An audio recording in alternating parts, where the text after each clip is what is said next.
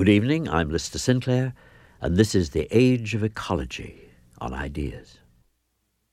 Ecology is not a luxury of the rich. Ecology is the very basis of life, whether you're rich or poor. I think that message is coming through more and more these days. The greed indeed is slowly being supplanted with, my God, there are other sentient beings than ourselves out there. Maybe we should pay attention to them.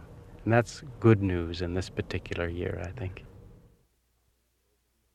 John Todd calls himself an ecological designer. He believes that the future of civilization lies in living machines, assemblies of organisms that do the work now done by polluting mechanical machines. In a recent article about this concept, he recalls an event from many years ago that planted the idea of living machines in his mind. He and his friend, Bill McClowney, were poking around in the small upland streams of Costa Rica. They came across a species of large fish living in streams that seemed to lack sufficient food to sustain a species so large. They then discovered that these fish were capable of digesting the hard, seemingly inedible fruits that fell into the stream. Closer investigation of their anatomy revealed terrifying-looking teeth capable of shredding hard materials and a long serpentine intestine that was able to digest tough materials. It dawned on me then, he wrote, that the world is a vast repository of unappreciated or unknown biological strategies that have immense importance for humans if we could develop a science of integrating the stories embedded in nature into the basic systems that sustain us. Using ecology as the basis of design has been Todd's life work. Like Shakespeare's banished duke in the Forest of Arden, he has found tongues in trees, books in the running brooks, sermons in stones, and good in everything. He began his work in the late 60s as a founder of the New Alchemy Institute, a pioneer in ecological technologies.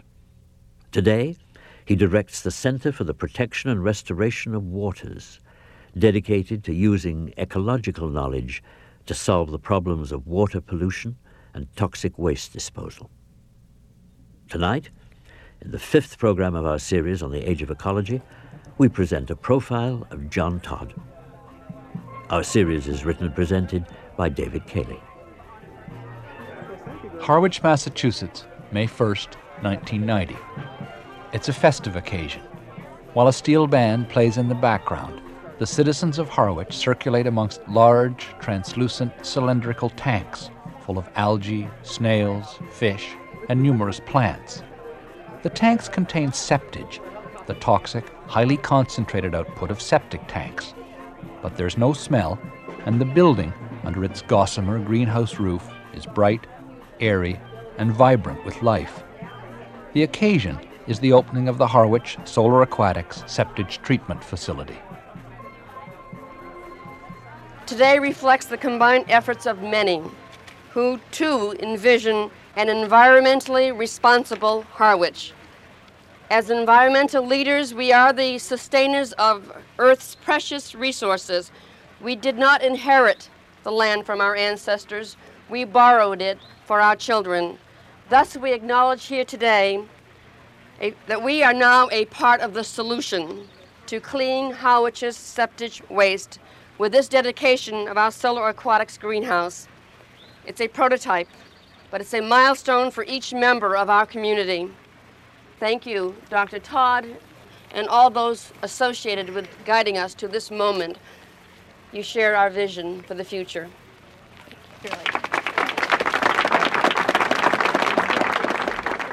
The new plant is located in a place only a seagull could love, the back end of the Harwich dump. It's the work of John Todd and his associates, the second such facility they've now completed.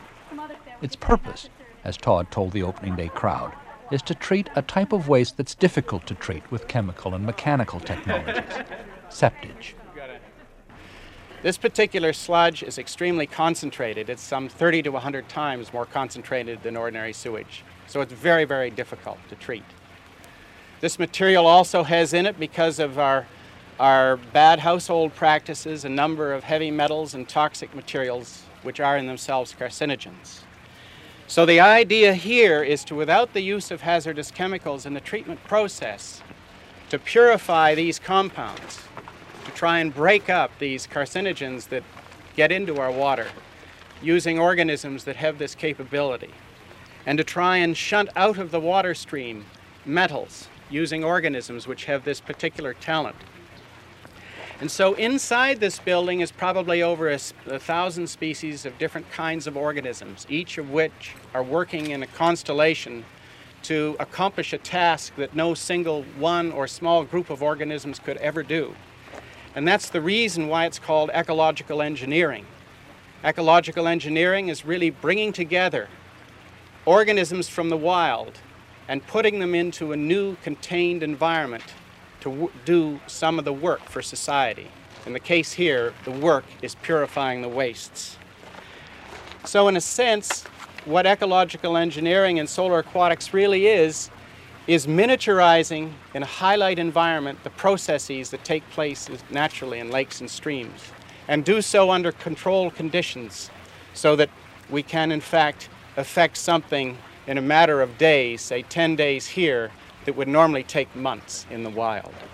And I think with that, I'd just like to welcome you all and say thanks to all of you. There are too many to single out who've made all of this possible. Thank you very much. The town of Harwich is on Cape Cod, which is essentially a big sandbar extending off the coast of Massachusetts south of Boston like a crooked finger. There are a few sewer systems on the Cape, which means that most wastes are hauled to the town dumps in tank trucks, called honey wagons, and then dumped into holding ponds or septage lagoons. Below these ponds is the large lens of groundwater, which is the Cape's water supply. Between them, only the Cape's quick-draining sandy soils. The problem is obvious. But now Harwich has a solution. It's a result of the town's own political initiative, and this is what is most gratifying to John Todd. He's been engineering elegant ecological solutions to contemporary problems for 20 years. Now, local communities are starting to get interested. The road to the Harwich dump began in the late 60s, when Todd, his wife and colleague Nancy, and biologist Bill McClarney started the New Alchemy Institute. Medieval alchemy was the precursor of modern science. New alchemy was to be the harbinger of a new science. I would say in many respects it was quite a 60-ish thing, in the sense that Nancy and Bill McClarney and myself had a range of concerns, everything from the ecological devastation resulting from things like pesticides and abuse of land, that kind of thing. Our concern with the way science, in the broadest sense, was going, where so much of its talent, money, and energy was going into weaponry, and a broader sense of inequities, both biological, ecological, and human in the world. And in a very sort of quixotic but certainly well-intended attempt to somehow see if that we could create a science and a practice of earth stewardship, a way in which we could try and redirect scientific activity in the broadest sense, and yet apply, in the literal sense, ecological knowledge to a wide range of human problems. We believed then, and I still do now, that inherent in the world's modern knowledge is the bits and pieces that could create high culture living in harmony with the planet. Whereas now we have high culture out of harmony with the planet. And this was what New Alchemy was set up to do, to explore these, in the broadest sense, questions of a new kind of science of stewardship and a practice of stewardship. So we're certainly of our time, but in many ways, I think the questions that were concerned with then are the same ones that people should be concerned with today. I don't think that's changed. That was the same time at which the word ecology began to come into general use and become a kind of metaphor, at times almost a manifesto, while remaining at the same time a science with aspirations to scientific rigor, suffering, as Paul Ehrlich said in an article I happened to look up the other day, from physics envy. Anyway, I wanted to propose that to you as a subject, this question of the ambivalence of ecology. Well, I really loved the ambivalence because I was happily in both camps. First of all, I was trained in straight behavioral ecology with one of the finest ecologists of the time, Marston Bates. And at the same time, I was working with what really were hippie homesteaders who had decided to turn their back on the crass materialistic culture of their parents and head off into the wilderness. Only when they got in the wilderness, they discovered they didn't know what to do or how to do it. So we all became kind of the consultants to them, so to speak.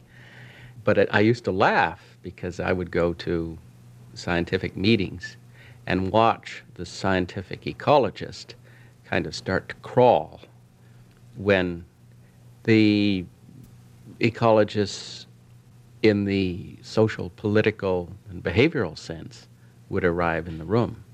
They were very nervous, and very few people could cross back and forth between the boundaries.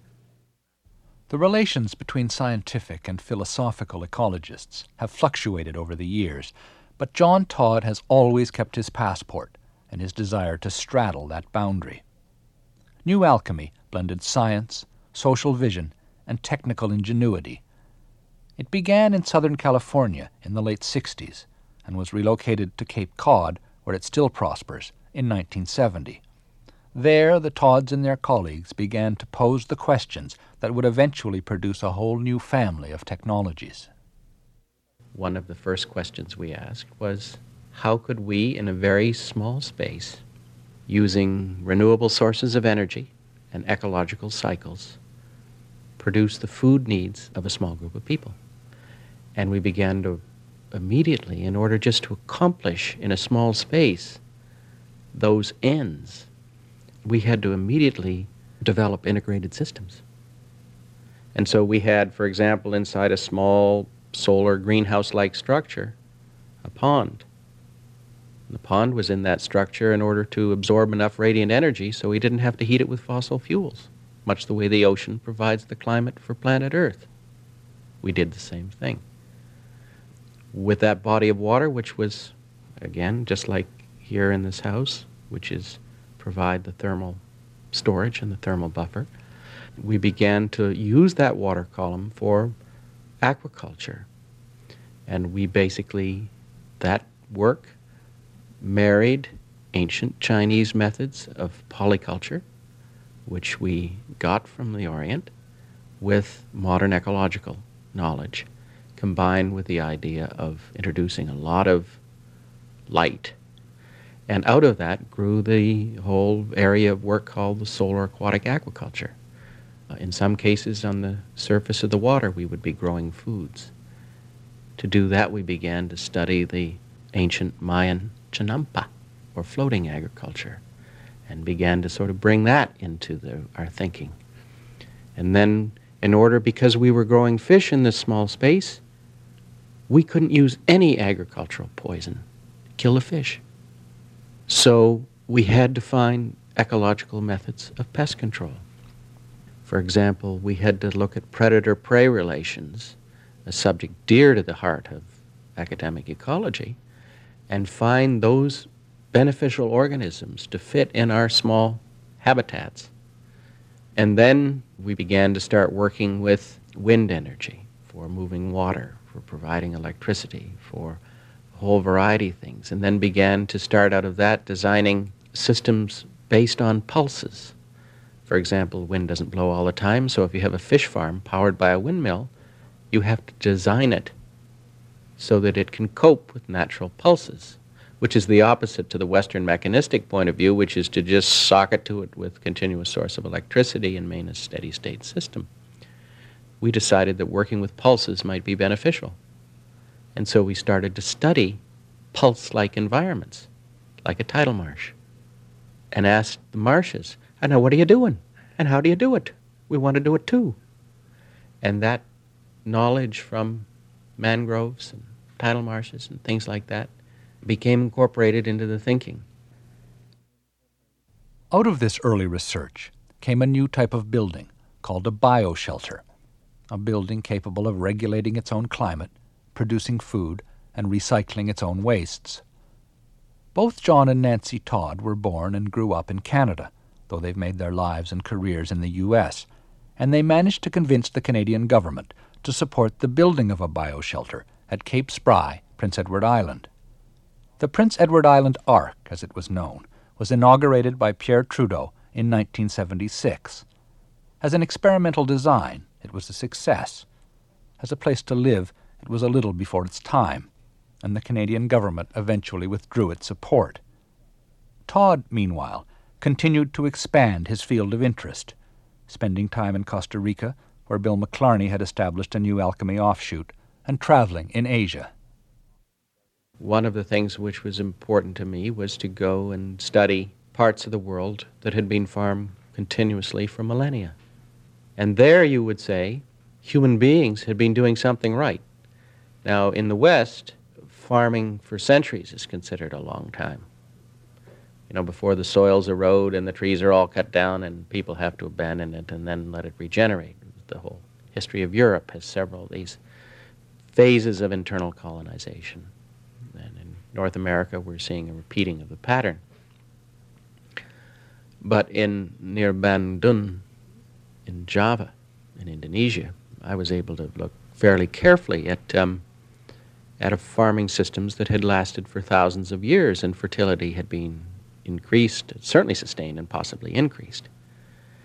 And I found some fascinating things. But the real news in it was there was an extraordinary balance between water farming and tree farming and grains and vegetables. No one was allowed to dominate.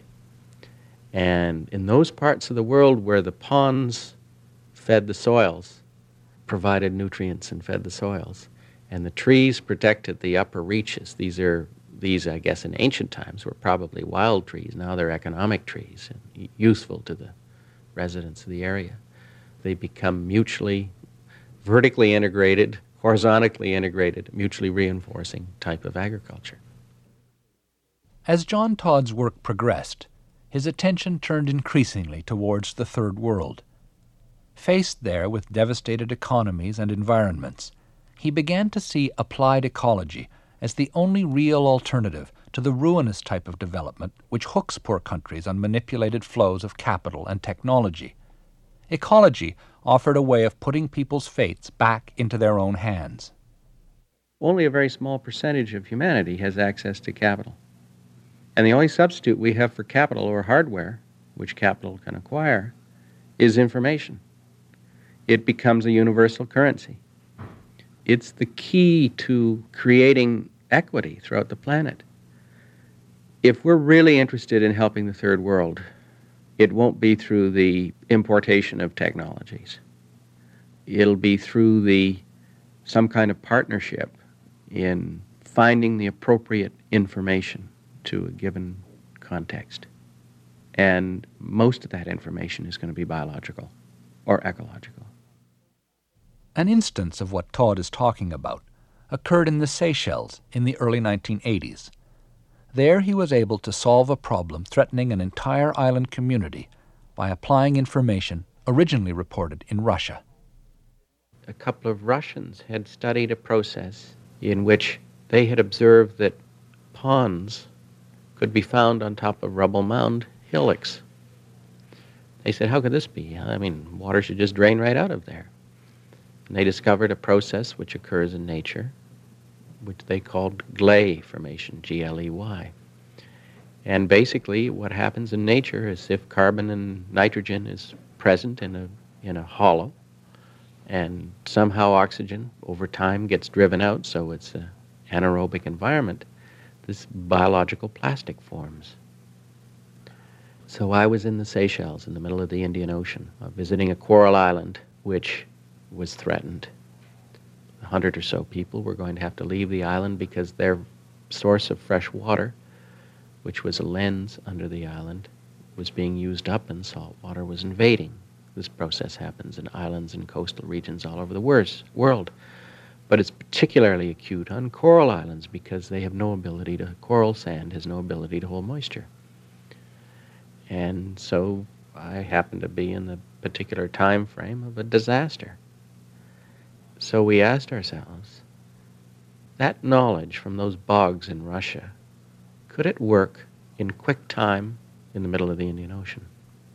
So we dug a small lake, and we looked around for the fiber and carbon that we needed to simulate this Russian process that occurs. Who knows how often in nature and how long it takes? We didn't have a clue. But anyway, we lined this lake with fiber of the coconut husks, which were a byproduct of the industry of the islands, which was to make copra, or the meat of the coconut, which they shipped to Pakistan. And then we went around and looked in the understory of the island for the nitrogen we needed. And what we found primarily was a wild type of papaya. We cut the branches, the whole shrub, and even the fruit, which also has the active enzymes, and we put a 6-inch layer of papaya. And then the one thing left to do was to drive the oxygen out. And so we did that by putting another 6-inch layer of coral sand and tamping it, rolling it down to make sure we drove the oxygen out. Then we took some of the available groundwater to fill it up just enough to cover the bottom. And then a couple of weeks later, the monsoon rains came. And lo and behold, nature made a biological sealant. The rains came, and there is a lake sitting in the middle of this island, allowing the people to stay there that wouldn't otherwise stay there. And it's also acting as an ecological magnet. I understand that Sir Peter Scott visited the island about a year after we did the experiment, and there were birds on their way from the steppes to Asia to Africa that were landing there that never land on coral islands, somehow attracted to the source of surface fresh water. So that's an example of knowledge by studying the wasted places and finding ecological processes that counterbalance the natural tendency to make a place a wasted place, and using that knowledge in a sense to serve a human community made a fundamental difference. When I first interviewed John Todd in 1981, he described for me a vision of what he called a biological hope ship.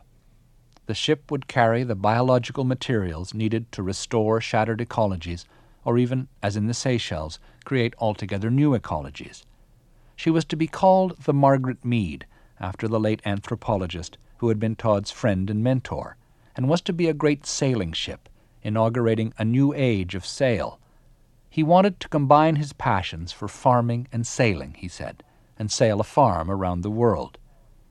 It was a grand vision, but Todd had trouble finding investors for his sailing symbols of the age of ecology. Eventually, he settled for something more modest, a sail-powered fishing boat. By this time, the Todds had left the New Alchemy Institute and started a new organization called Ocean Arcs International. Their first project was stimulated by the plight of Third World coastal fishermen. We were aware, both through direct observation and through FAO, United Nations reports, that literally millions of fishermen in the last few years have been unable to fish, that they no longer have the fuel for their outboards, the capital for their gear, or what have you, and that this is a worldwide phenomenon, that coastal communities are in really tough shape. And if you analyze why they're in tough shape, it's because their country's economies have lost their buying power. Their currencies have become worthless. There are very few hard currencies in the world. We're so used to being able to take a dollar and go anywhere with it. For example, I'll give you an example of one country that I've had direct experience is in Guyana, in South America. And a Guyanese dollar won't buy you anything. And what happens when these currencies go soft is that the infrastructure disappears. Mr. Yamaha outboard motor pulls out. The local distributor doesn't have a hard currency, so he can't buy it. The oil importers don't want to import oil because no one's going to pay for it with anything they can. So what happens is the economies come unglued.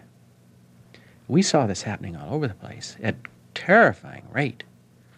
And so one immediately says, well, they could go back to the old ways. They could build traditional boats and do it the way they did it a generation earlier. That argument breaks down when you discover that the old ways involve boats being made of teaks and mahogany and rot-resistant woods. They'd all been cut down to pay for the outboard motors and the steel boats and everything else. Their trees ain't there, so that their biological capital had been used up. So I started to ask the question, would it be possible to build a boat that could be powered by the wind, that could be built primarily out of fast-growing, soil-restoring weed trees, if you will, that would be as fast as the motorboats they were intended to replace, that would have the most advanced aerodynamic and hydrodynamic thinking? Could we take the information of a high-performance aircraft and speedboat and what have you and apply that to the needs of artisanal fishermen? The answer to all of these questions turned out to be yes. With the help of a prominent naval architect named Dick Newick, Ocean Arcs came up with a vessel which they called an ocean pickup, a 1.5-ton trimaran.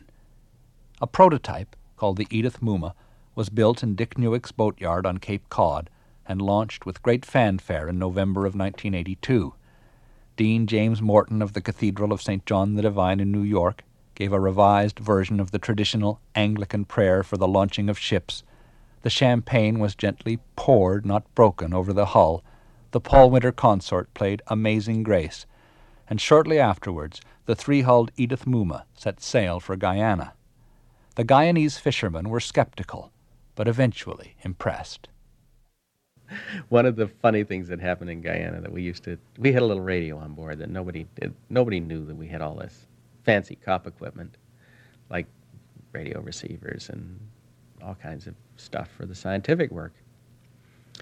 And we would sail into Georgetown. We hear the trawler captains, and one trawler captain, as he's saying, that three-wing thing ain't worthless. And the other guy saying, yeah, man, I'd like to see you take that tub of yours all the way to New York. And they'd be arguing back and forth about the merits of it. We'd be sitting there listening on their frequency. Then occasionally we would be sailing in, and the trawlers would try and catch us. But in the trades, we could sustain for sustainable periods of time, go faster, and listening to them laughing at each other, say, chase us into Georgetown, telling each other to put a little bit more power to it, stuff like that.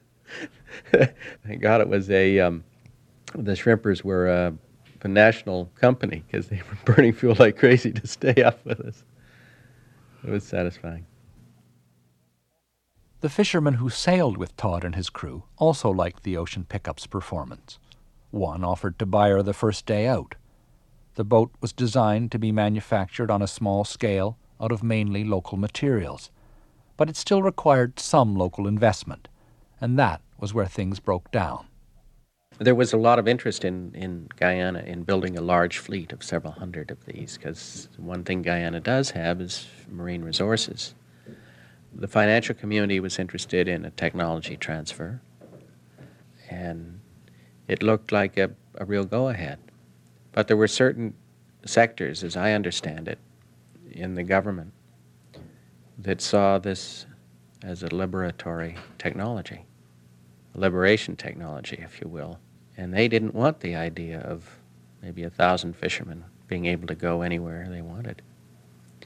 They didn't like the idea that they could sail up to Trinidad and pick up spare parts for the remaining outboards that were still functioning, or slip down to Suriname to get wheat flour and bring it back, because wheat flour was anyway, I guess it still is, illegal. They were perfectly happy to control the movements of that sector of the society at the gas pump. And I was struck by the sort of shadow side of the internal combustion engine, is the ability to control people. and that's how they seem to do it. And so the dominant sector in the government, which is, as you know, not a democracy, basically decided that this is not what they wanted. The Edith Muma set sail for Costa Rica, but her problems winning acceptance continued. Small is not beautiful, Todd has written about this experience, when it comes to research vessels achieving recognition by the appropriate authorities. Ocean Arcs joined forces with the Marine Research Center at the University of Costa Rica, but cooperation proved difficult. The ocean pickup remains an idea whose time hasn't yet come. There is still no prospect of the boat being manufactured, nor any governmental interest in Todd's larger vision of the ocean pickup as part of an integrated scheme of coastal development. This experience changed his orientation.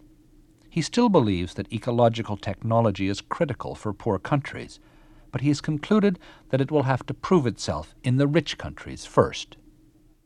When I was working in the third world, people asked me, if this is such a good idea, why are you not doing it at home?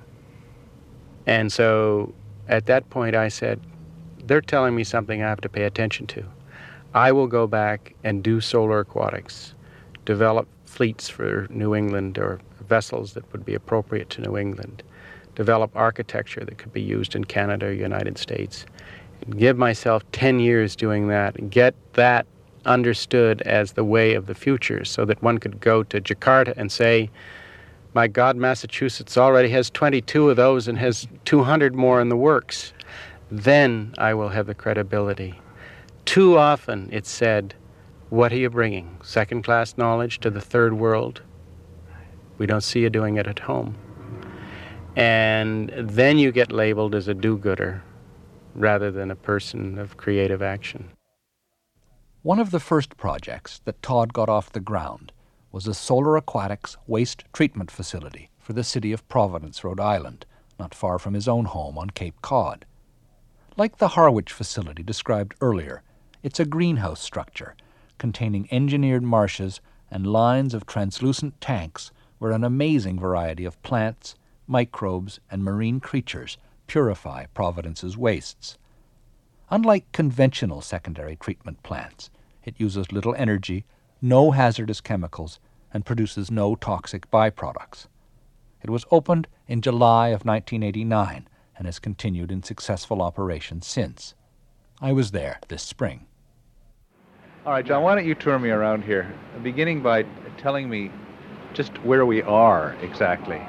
We're right in the bowels of Providence, Rhode Island, in the center of the most industrial district of the city. To our immediate east is 63 million gallons of partially treated sewage roaring out into Narragansett Bay. To our immediate north is a dog pound where all the stray animals of the state gather for their last days. And off to the west is one of the largest haulers of liquid asphalt and other nice materials in the state.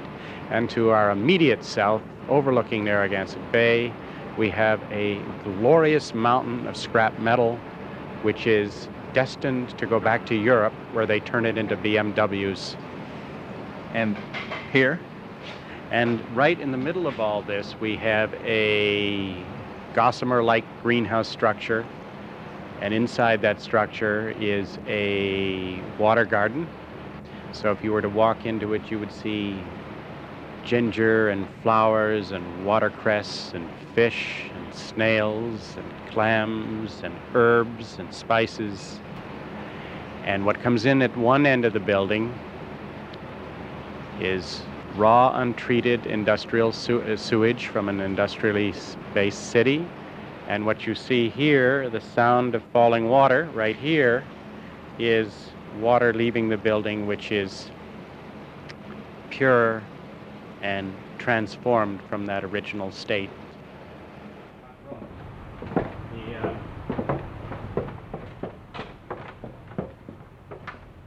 We're now inside the first chamber. The raw material sewage is quickly being transformed into these great vats of algae, and then The algae in turn are kept, their numbers are kept in check by these large grazing populations of snails, which you can see here. All these dots over the surface are snails, which really are the sheep and the cattle of the aquatic realm. And the organic material is burst up to the surface. The surface is grabbed onto by the roots of these microscopic floating plants here, and in there is where the bacteria reside that do their waste treatment. And then the snails themselves consume the bacteria that treat the waste, and so begin the basis of the food chain. These mountains of foam that you see coming off are the various surfactants and wastes from restaurants and waste from households, the soaps and the various types of things, and they foam up. And in those foams, again, there are algae and bacteria and other organisms that also continue to do the treatment process. At the very beginning, you can see higher plants floating on the surface. That's a tropical plant, the water hyacinth. And during the summer months here, it is just a mass of orchid-like flowers. It's the contradiction between the treating of waste and the aesthetic is one that we find very interesting and somewhat ironic.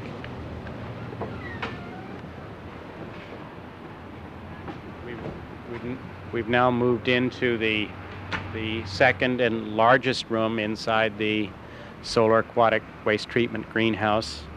Basically, this second stage in the treatment process mimics exactly the strategies a salt marsh uses, which is a period of drying and a period of wetting.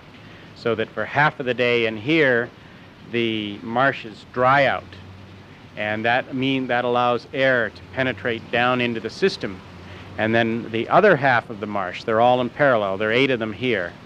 The other half of the system is wet, and becomes anaerobic and does one type of purification process. The side over here, which is dry, becomes aerobic and is prepared to do another kind of. And as you can see, this is an eclectic marsh, if there ever was one. We have the umbrella plant, which I think originated in North Africa. We have the eucalyptus, which are from Australia, and we have the scirpus, the bulrushes from North America, 3 or 4 species. And these are all intertwined in this system to produce a polyculture, with each plant having different depths and different functions. Some remove organic carcinogens, actually physically break them up. Some of these other plants entrap heavy metals and lock them up rather than allow them and get them out of the water so that they're not re-released into the bay. Now, what we do with these heavy metals varies depending on the plants that they get in. If it's a tree, a long live tree, then we like to find trees that concentrate metals in the stems and roots, and we can lock up these metals then for centuries or many, many years, because they're planted out after they start life in this building to become landscape trees afterwards. And so that's kind of an important side of the story. Other plants take up heavy metals, like the tiny floating plants, and those are composted before they reach hazardous levels in the plant, and so that they can be reused on the landscape, but the metals levels are low enough that it doesn't cause a long-range degradation of the external environment. The third strategy that we use here is unique, and that is because this is a industrial city, and the backbone of this city is in fact the jewelry industry. What we're attempting to do here is try and find plants which are called hyperaccumulators, and these are plants that actually try and mine specific species of metals out of the water and concentrate them so that they could be reused as ore grade. And we have a long-term project to try and study just this phenomenon and see if we can find metal mining plants that are happy to live in water or in wet marsh-like environments. Because the sewage you're getting has significant amounts of precious metals in it? Yes, all of the All of the precious metals are here. I don't think we measure for gold, but we measure for silver, of course, and then there's cadmium and mercury and lead and things like that. It's all in the sewers of the city. And it's very erratic. Sometimes there's very little, and then all of a sudden there'll be a big spike, and that tells us that one of the factories has done a discharge into the sewers of the town.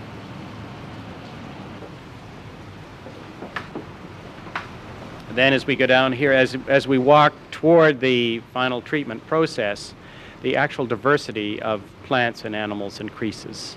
So now we start coming into an area where we have crayfish and clams and more different species of plants. It's a tiny aquatic fern floating here that produces that carpet-like mat. And then, of course, there's the ubiquitous watercress in this system, which are kind of the workhorses in here. The final stage, which you see right here, is basically again an engineered marsh, but it's really a polishing marsh. The idea is to remove the last of the fine particles. And the other thing that's very important in this phase of the process is to have plants in the polishing marshes which are powerfully antibiotic. And most bulbs are antibiotic, and have antibiotics, and that's one of the reasons why they store so well and don't rot so easily if they're kept relatively dry. And so you'll see a fair number of bulb plants in the system. Things like, irises and others tend to be very good this way. There are a lot of plants that we use in that way. And then it passes down through the fine crushed gravel filter and then leaves the building as clean water roughly 4 days after it entered here. After our tour, John Todd and I continued our conversation in the quietest place we could find, the cab of his pickup truck, rolling down the windows after each exchange to prevent heat prostration, and then rolling them up again to keep out the noise of the passing trucks. As we sat facing the greenhouse, Todd told me what they had learned from the place so far. The facility we're looking at here can treat the needs of about 150 households. It's roughly 11 meters by 40 meters in length. And if we were to do all of the city of Providence, we're looking at an area of roughly 120 acres, something like that. That's comparable to the acreage that is currently used by the city to treat their waste to secondary standards, and this facility is treating to advanced wastewater standards. So when it comes to space, these new light-driven, ecologically based processes are space competitive. So that the opportunity to treat the whole city in one place is there. But the other side of that coin, which I think is very important, is that because it's beautiful, because it doesn't stink, we now have the opportunity for the first time to disaggregate the problem of waste so that each neighborhood or each community could have its own facility. Each neighborhood or community could use its own byproducts, the trees, the various flowers and things like that, to enhance the environment, so that these facilities could become epicenters for the whole landscaping of areas, including cities.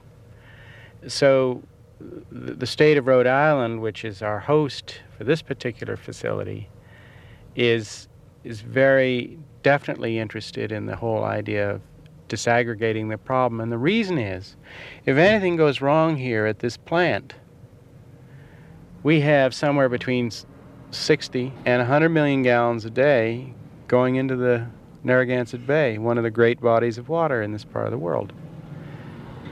Whereas if each of these was serving a community, there would never be that kind of disaster. So that's the value of this type of ecological engineering, is that it can help disaggregate the problem because it's no longer a foul process that nobody likes to think about and nobody can afford kind of thing. How about the cost of doing it? We address the issue of cost in two ways. The first is if we're dealing with a very concentrated waste, like septage, which is 30 to 100 times more concentrated than sewage and hard to treat conventionally, then we are far more cost effective than any other technology. We're way out front there. When it comes to sewage, we don't yet know our costs in relation to other facilities. It looks to us as though for the price of an ordinary secondary treatment plant, we can build an advanced wastewater treatment facility. It looks to us as though we are modestly more cost effective in the dilute waste or sewage waste area. A final question about Yeah. this place. It strikes me that this knowledge you've spent half a lifetime acquiring must be at play here in terms of Yes. the number of different things and the number of different jobs they do. Is this a kind of coming to fruition of the knowledge that goes right back to the beginning of New Alchemy? There is no question that this is a fruition, a coming of age. I have enough experience with different kinds of organisms and different plants and different animals and the way they work together in concert. And now I've actually reached the point in my life where I can start talking about something quite revolutionary and quite new, and that is the concept of a living machine. And a living machine is in fact an ecologically engineered technology that uses wide varieties of organisms to carry out the work of society. I can see the same kind of knowledge being used to produce foods without any environmental degradation, perhaps, let's say, environmental enhancement. I can see the same kind of living machines to produce fuels for our automobiles and I can see these same kind of types of living machines to regulate our climates, both heating and cooling and air purification. So in the areas of waste, food, fuel, and even architecture, one can begin to see the concept of living machines which are contained in these gossamer-like environments with light penetrating everywhere to function as the workhorses. In a sense, it's for the first time in the history of technology we're able to actually miniaturize the process of production and recycling. My dream is, if this is true, and some of these can be made to last for centuries, unlike mechanical or chemical engines. Some of the simple parts might wear out, but the overall systems can go on forever. They're self-replicating, self-repairing. They have all of the capabilities of machines, except they have attributes that machines don't have, hence the name living machines. And so I think we're on the threshold of something really fundamental. And carried one step further, in fact, we're even beginning to talk major projects, beginning to talk about the idea both in Eastern Europe and in New York City of actually designing intelligent buildings that carry out all of the support attributes using living machines. And so that we're stepping into a new dimension, which is interesting because it's 14 years ago that the Ark on Prince Edward Island was finished.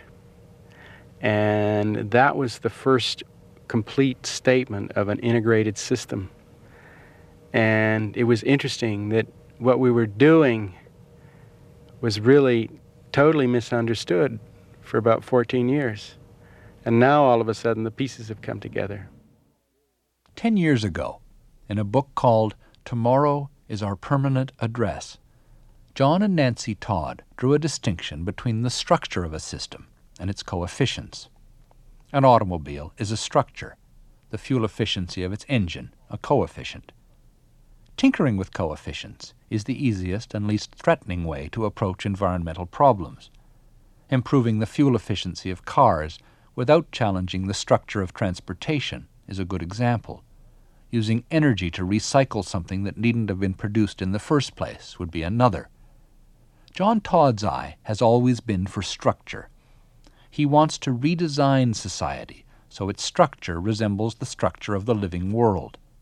In living systems, each part is linked to the whole but retains a certain independence. This is what gives the system its resilience and adaptability. Our bodies are a coordinated play of such relatively independent parts. In contemporary social structures, that element of autonomy is missing. Analyze even your household economy, and you'll probably find yourself linked into scores of unstable, ecologically destructive, politically questionable supply lines extending right round the world. Living machines are John Todd's answer, a way of making civilization continuous with nature by designing as nature designs. One of John Todd's inspirations in this work has been the Gaia hypothesis, the idea that the Earth as a whole is self-regulating. Gaia, he thinks, is the framework in which ecological engineering finally makes sense. The whole notion of the Earth as alive is ancient. But the idea of the Earth being alive, when it becomes part of the consciousness of people, then their place on it changes dramatically. And my sense is that economies built on ecology will allow people to live and believe in one system. Whereas now you can believe in Gaia and the single wonderful manifest ecology, but how do you act on that belief? How do you live on that belief? And I think sometime in the future, the living and believing can come into harmony. And if I didn't think that, then I would probably have very little hope, because I'm completely aware of the damaged ecological fabric of the planet. And I guess the Gaian thing is coming along at the right time to provide a broad mantle under which people change the values and the way they work and their relationship with other living things, not just with each other. So that's my source of optimism. John, thank you. Thank you.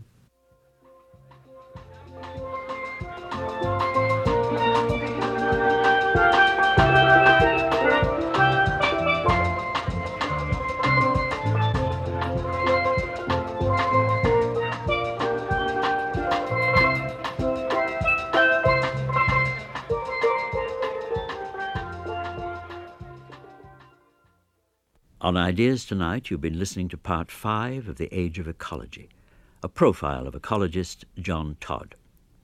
The series continues next Friday evening with a program about the Gaia hypothesis and its implications. Featured will be Jim Lovelock and William Irwin Thompson. Tonight's program was prepared and presented by David Cayley. Production assistants, Faye McPherson. Technical operations, Lauren Tulk. Producer, Jill Eisen. Transcripts of this 8-part series are available for $20. Send a check or money order to Ideas Transcripts, Ecology, Box 500, Station A, Toronto M5W1E6. We've also prepared a free reading list to supplement this series, and you can get that by writing to us at Ideas, Ecology, Box 500, Station A, Toronto M5W1E6. The executive producer of Ideas is Bernie Lucht, and I'm Lister Sinclair. Good night.